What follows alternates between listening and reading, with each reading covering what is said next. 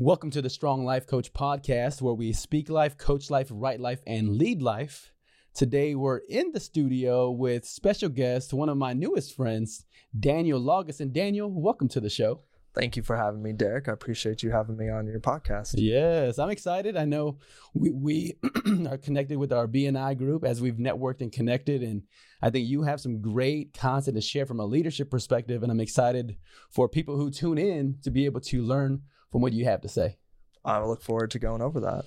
Yeah, so to make sure people who are tuning in know your background, I'm going to go over some of your history. And if I have anything off, you just jump in and correct me. I'm completely okay with that. All right, sounds good. All right, so so you grew up with your parents in the military. That's correct, yep. And then you attained a bachelor's degree from UTSA in history. Yep. And then you've been married for 7 years to Felicia. That's correct. She made you a great breakfast this morning, according to what you said a little while ago. She did. She woke up early and made me and my son some bacon and egg tacos. Let's go. One of our favorites. Felicia, go Felicia. Your son is Joseph. He's 2.5 years old. Yep. You spent time as a branch manager and an area manager in a rental car organization. And then you transitioned in 2017 to be a district manager overseeing 30 offices and in the, tell me how you describe it, the tax industry? The tax preparation industry. Tax preparation industry. So I know you have a few accolades that we're going to circle back on, like as far as being one of the top district managers in the country among 60 district managers across the nation. And you moved up from 2017 to 2018 over 20 spots. That's correct. Yep. So quite the resume, quite the portfolio. Again, I think we have a lot to learn from when it comes to me just sitting at your feet and learning. So tell me, when did you first see yourself as a leader? So I knew leadership was something that I wanted to get involved in throughout most of my career. But the defining moment, the moment I was like, okay, I can do this, I got this, was a few years back. San Antonio had $1 billion hailstorm. Mm-hmm. And I know any insurance agent remembers it because they took it on the chin that year. Yes, I remember it at $13,000 worth of hail damage to my 2014 Toyota Camry. Wow. So that was like a brand new car when that hailstorm hit too. You just that's frustrating. We did name the car the Black Golf Ball after that hailstorm because of all the grooves and dents. There's still cars that look like black golf balls driving around. I don't think everyone got theirs fixed. Yes, so mine included. So you'll see that one day. You'll see there's the Black Golf Ball that Derek drives. That's right. So being in the rental car industry and being in a town like San Antonio, where if you drive down the street, you're going to see every single spot in the neighborhood filled once the evenings come because no one parks their car in the garage around here, right? That's right. So the hailstorm hit in the evening. Everyone's at home asleep. Most of the cars in the city just got wrecked. Like I said, It's $1 billion hailstorm. And what was significant about this one is the hail was large enough to crack windshields and things like that. So people are waking up not able to drive to work. Wow. So when it hit, I was actually visiting one of my offices in Corpus Christi. And I was there because I hadn't really been able to spend much time with that team. And I wanted to spend some time focusing and coaching and working with them. So the next day, or that evening, I'm getting text messages from my counterpart, the other area manager in San Antonio, with pictures of the hail. And he just scooped up a fistful of this like golf ball size hail. Right. And it had been out there for a while, so it already melted. So it was bigger than before he got a chance to snap that picture. Like, well, that doesn't look good. But, I dealt with a hailstorm, the year before, actually. And it wasn't that big a deal, so I didn't think anything of it. Well, the next day, my phone was just going crazy. I went to the office to meet with my team, start working with them, and my phone didn't stop ringing. And we would get what were called escalation calls whenever a key account was told, no, we don't have a car for you. I get a call first, and then they shoot out an email if I couldn't resolve it. And I was getting calls from the escalation line while I was on the phone with the escalation line about a different call. Wow. And then I would switch, and then I get another call, and it was going like that. So I realized clearly there's something bigger going on with this storm than I initially had thought. So I call it an early day with them I eat lunch and I tell them, I really want to spend time with you guys. I'll be back. But I got to get to San Antonio because something's going on with this storm. And like I said, it was real early. I had no idea how bad it was. So I get to town. I pull up to my biggest office in the city and I drive up. There's not one car on the lot. You've never seen it like this. Yeah, it doesn't happen. There's times where it sells out, but you can get a car from someone else. There's no car on the lot. I call some of my other managers. They don't have any cars. There's just no cars. Like everything's rented. I call the airport. All their cars are banged up from the hailstorm. Right. Right. So there's just no cars. So I had to reach out to my supervisor and find out, okay, what are we going to do? What's the plan here? Because I can't tell, our key accounts, no, I don't have cars for your customers because that's not going to work. So we get together, myself, my counterpart, and then my supervisor at this time, this guy named Leo. And we're like, he tells me, well, I'm going to get with my boss and see about trucking cars into you guys. And then we're going to also see what else we can do. And is that kind of like when you see on the highway where these big like 18-wheeler type vehicles have like the cars stacked on one another and like a double layer? And the reason you don't see rental car companies truck cars a lot is it's incredibly expensive. It's much cheaper to pay someone to drive out, pick up the car and drive it back than it is to truck the car. Oh, wow. So they don't truck cars unless something really crazy has happened. Got it. One of the other times I did a lot of trucking was the flooding a few years back in Houston in 2017, actually. They truck cars from all over the U.S. They spent a fortune moving cars and take care of that. Wow. So he gets it organized. So he's handling that. Well, in the meantime, I got to get my team ready to go into what's going to be some really long days and nights. Because this is get to work early, start working with our customers, prepare for these trucks of cars to show up because we don't know when they're coming. I get a call half an hour before it shows up. Wow. Okay. Keep the people in our offices calm because it had become a first come first serve situation. For sure, everyone needs a car in the everybody city, so we're the only ones getting them in for the next few days. Other companies started getting stuff trucked in after that, but we were the only ones that were able to take care of certain customers. So I had to get my team ready to take care of that. So I reached out I had all my branch managers get on a call. And there's a bunch of different ways we could look at this, but the way I spoke to them about it was, look, this is the city we live in. We just took it on the chin with this hailstorm. There's people that are not able to get to work that have to have cars. There's a lot of salespeople here that travel to other markets. There's a lot of doctors that need to get to work. We got just your mom that needs to get her kids to school and get to work, and taking an Uber is not going to be in the cards for that kind of day to day, right? So we need to get organized here and get ready to bust it for our city. So that got them motivated. Nice. And by long days, I mean, we were getting in at 7 o'clock, 6 o'clock in the morning, and we weren't walking out till midnight. Wow. Because we had that many people that wanted a car, and the trucks were coming in sporadically. So, one day we got our last truck at 10 o'clock. 10 p.m. Yeah, 10 p.m. Wow. So we had to call the people on our waiting list, say, hey, get here now. We just caught a truck. We can get you in a car, but you got to be here or else there won't be a car. Like, these cars will be gone tomorrow morning. We're going to open with no cars. Wow. So you have your team, so 17 hours, but the motivation you gave them was, let's serve and help our community. Let's be there for them.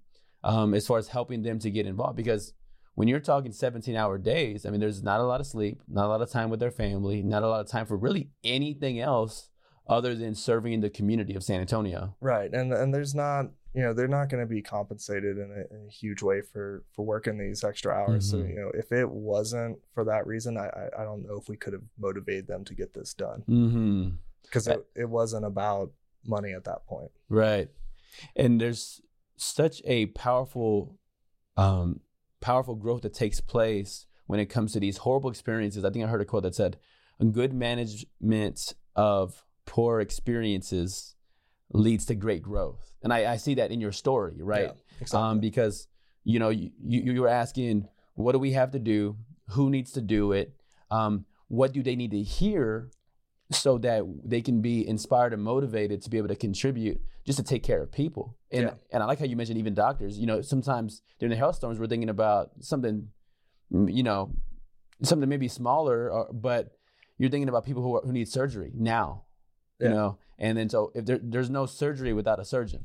Right. And so you're talking lives are at stake, and you being able to be a part of that change in the community it's a beautiful thing. It's a great thing to be able to provide your leadership, to provide support in that space. Yep. So we moved a lot of cars. It took us 3 days to get all the trucks caught and get all the cars moved, but we got it done. We wrapped up at 7:00 on Saturday. We normally close, by the way, at noon on Saturdays. So oh, wow. 7 p.m. on Saturday, I was able to finally send everyone home and let them have a Sunday to recuperate. Yes. Smart.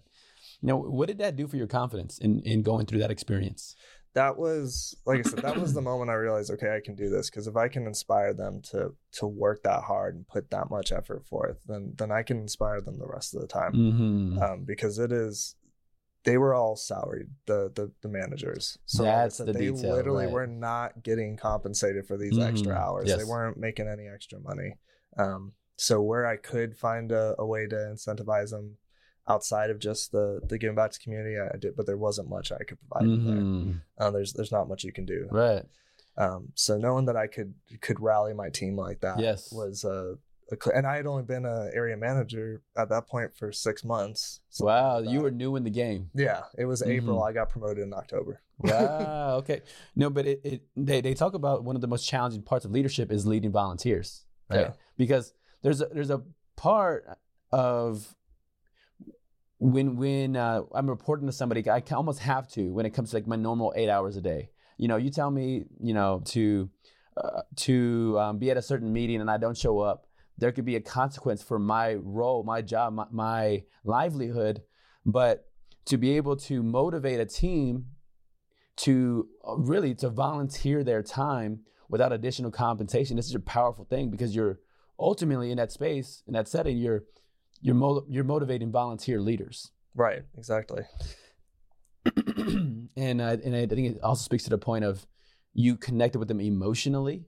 And as a speaker, what I think about is it's not so much give people the facts. Like in a great speech where I motivate people and help people to change and elevate their lives, it's not that I gave like the best statistics in that speech. That right. the facts sometimes don't actually even help people to change and to grow. But it's, excuse me, it's can I connect with them emotionally? And if you could connect with somebody emotionally like you did, then you can help people to do incredible things. Yeah, there's a lot of people that talk about how change won't happen until you've had the, enough. I've had enough moment. There's a speaker that you and I both apparently have in common that we like. That's one of his things is you're not going to change until you have hit that breaking point. Or until it's connected with you in a way that is so emotional that you're just not gonna. You're either gonna make sure it never happens again, or you're gonna make sure it always happens this way. Yes, there's such a power with connecting emotionally. There is. Now, what happened that you transitioned? Like, what inspired you to transition from the rental car industry to the retail tax industry? So I'm all about growing and personal growth. That's why I like you. and growing your team, and your growth is so critical. So every few years I kind of look at where I am in my career and I say, okay, do I see room for growth? Am I getting better? Have I become too comfortable in where I am? And if so, is there a transition I can make? And what does that look like?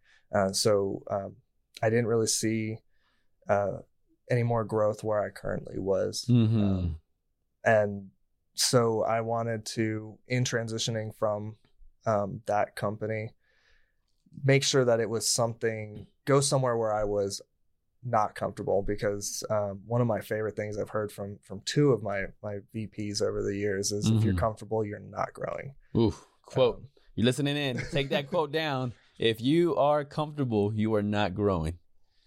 And I think the best example they gave, which isn't work related at all, is, you know, when you go to the gym and you're working out, you don't get that growth if you're looking for gains until you've hit the point where you can't do another one, and somehow you do another one because you're essentially breaking down those muscle fibers, building them back up. Talk to us. So. Talk to us, Daniel. Tell us.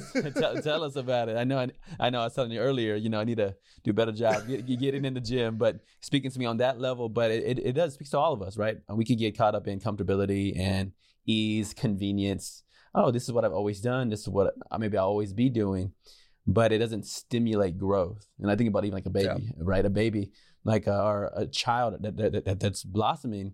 I mean, they're trying to walk for the very first time. They're learning to speak for the very first time. They're like in a pure growth environment where everything is new. They're making tons of mistakes, but it's all growth and it's all beautiful. But I just think about that for my own growth. Like, how can I be like a baby and approach new ventures? Even this, right? I mean, podcasting. I'm, 20 episodes in. I'm a toddler, in this space.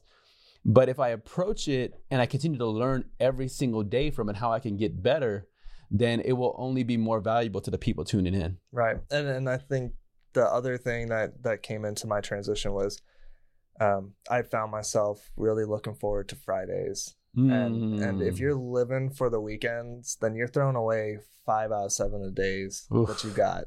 Yes. You're wasting 5 days of your life every single week. Yes. And think about how much time that is that you threw away. You need to wake up excited to go to work, excited about what you have to do today. So if you're indifferent to it or you're dreading it, either of those, then you need to transition into a new career. You need to look for something different to do. Tell us. No, it's right. Along the way, I made a decision along the way that I'm never going to complain, period. Like, let me just not ever complain. Like, so if you ever catch me, then you're like, hey, this is something I've committed to not doing. Okay. Now, in different roles I've had along the way, Mondays is something that people complain about. Yeah. And there's like, hey, Friday's my favorite day of the week. Monday's my least favorite day of the week because Monday I have to go to work. But there's something powerful about making that statement you made of what would life be like if Friday wasn't my favorite day of the week because I don't have to work anymore. Right. And go ahead. Yeah, no, that's exactly it. You should like Monday just as much as you like Friday because those are transition days, not because it's the day that you stop working. I'm excited about Monday because I get to get back into tackling the problems at work and finding solutions. Yes. Getting my hands back into the challenges. And then I'm excited about, Friday because I get to rest. Yes. And something that's critical, people don't realize, you got to unplug from work. You got to rest. Right. And there's so many people that they work 7 days a week, even on their beloved Fridays and Saturdays and Sundays. So you really got to take that time and rest too. Yes. No, you're spot on. I think we can spend a whole podcast about rest and how to do that effectively, especially in the leadership role, right? Because every leader I come across, we both agree that the responsibilities are never ending. It's not like on Saturday, all my leadership responsibilities end, or Sunday they end, or Monday. Right. They're always piling. Like the more time goes by, the more issues people have, the more I'm needed. But the ability to disconnect and rest is incredibly valuable. Yeah, you got to turn your cell phone off, and it hurts sometimes to do it. Let me ask you, who has been the biggest influence in your leadership journey? In my leadership journey, and I know this is probably a common answer for a lot of people, but my father had a big impact on me. And that's because he's been such a significant leader through his life. He is in the armed forces, or had been in the armed forces.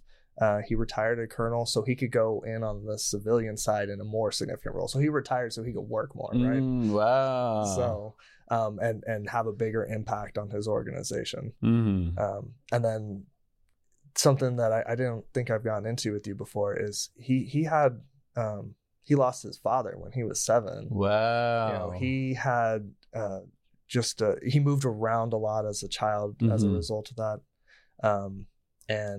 And so he had an upbringing that didn't directly lead him into a leadership role. He had to seek that out on his own. That's right.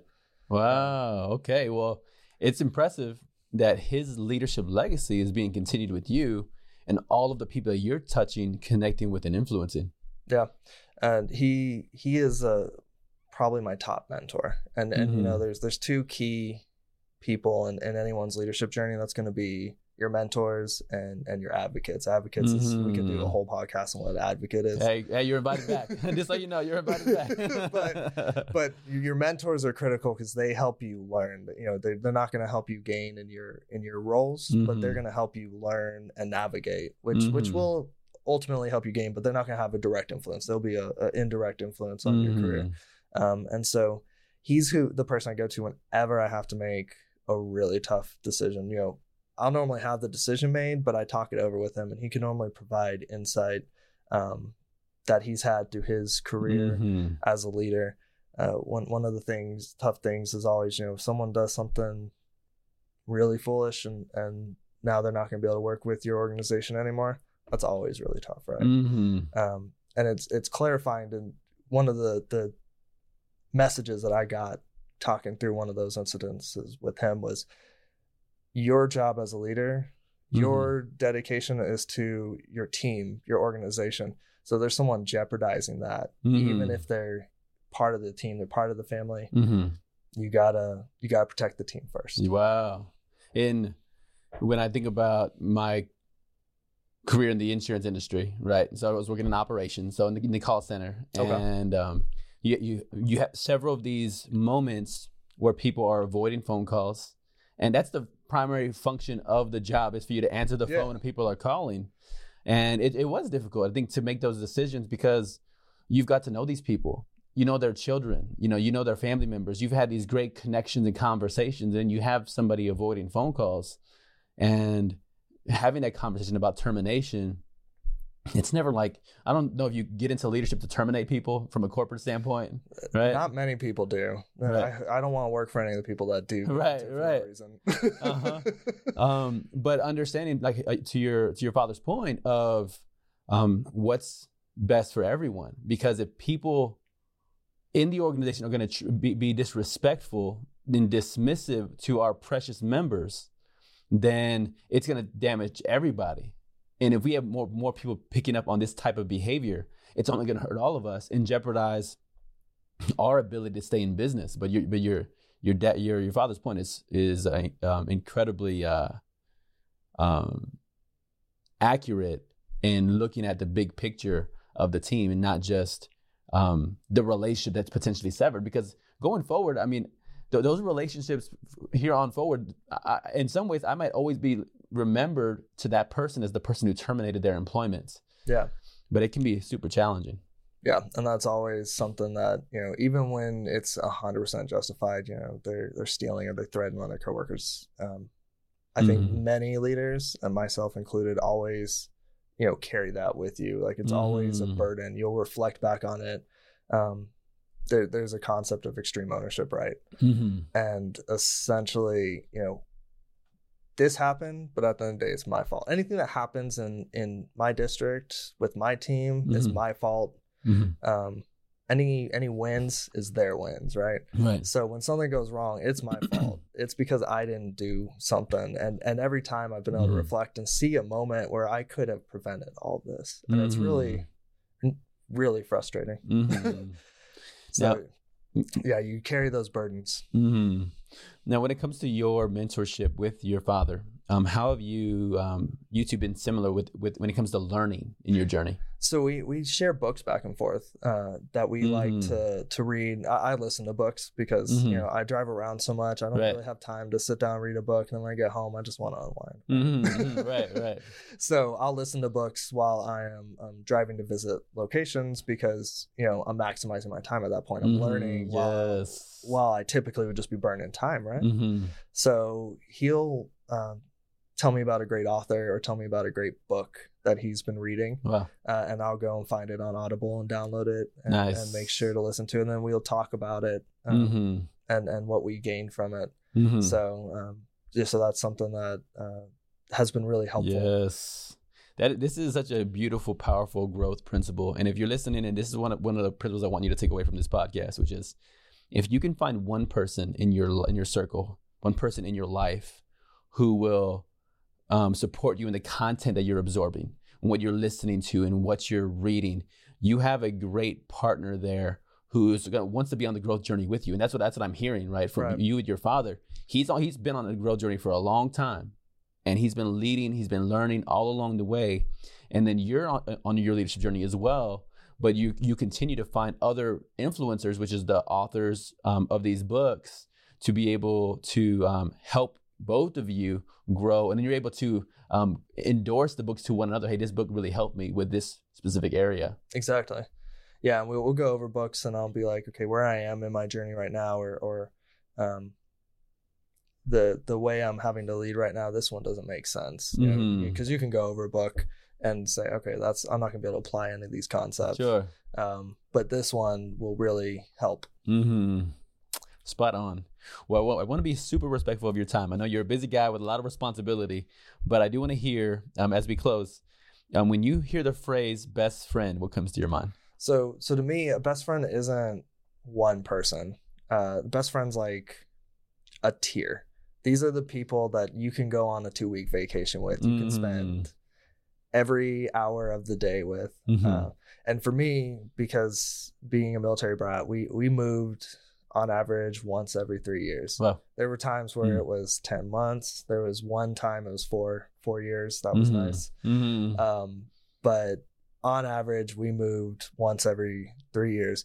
So in my life, my best friends have ended up being my brother, my 2 sisters, both my parents, and then if I had to pick one person that tops everyone, of course, my wife. Hey, smart man. Smart man. But those are my best friends.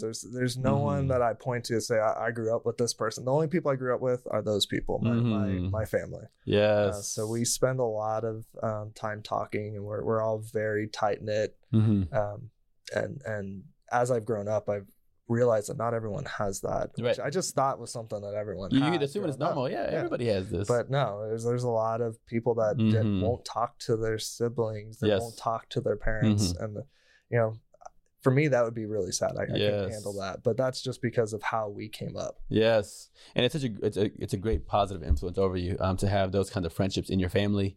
To have the best friendship with your wife. Again, for people tuning in, if you're thinking about what should your relationship look like, before you're married, like you said it earlier, of marry your best friend. Yeah. And that's a great principle. And if they are married and they've stopped becoming your best friend, hey, get back on that in that journey of how do we become best friends again? Marriage is a journey. There's going to be highs and there's going to be lows, and there's going to be times where you're like, is this worth it? And the answer is yes. If you made that decision in the first place, then the answer should be yes in most cases. Preach that. Obviously, it's not always going to be, but sometimes you got to just fall in love again, like you just said. Hey, fall in love again. Another quote. Take that away, y'all. Well, we're wrapping it up here. We're here with Daniel Laugesen. We are in the Strong Life Coach podcast studio, where we speak life, coach life, write life, and lead life. Daniel, thank you for joining. Thank you for having me, Derek. Mm-hmm.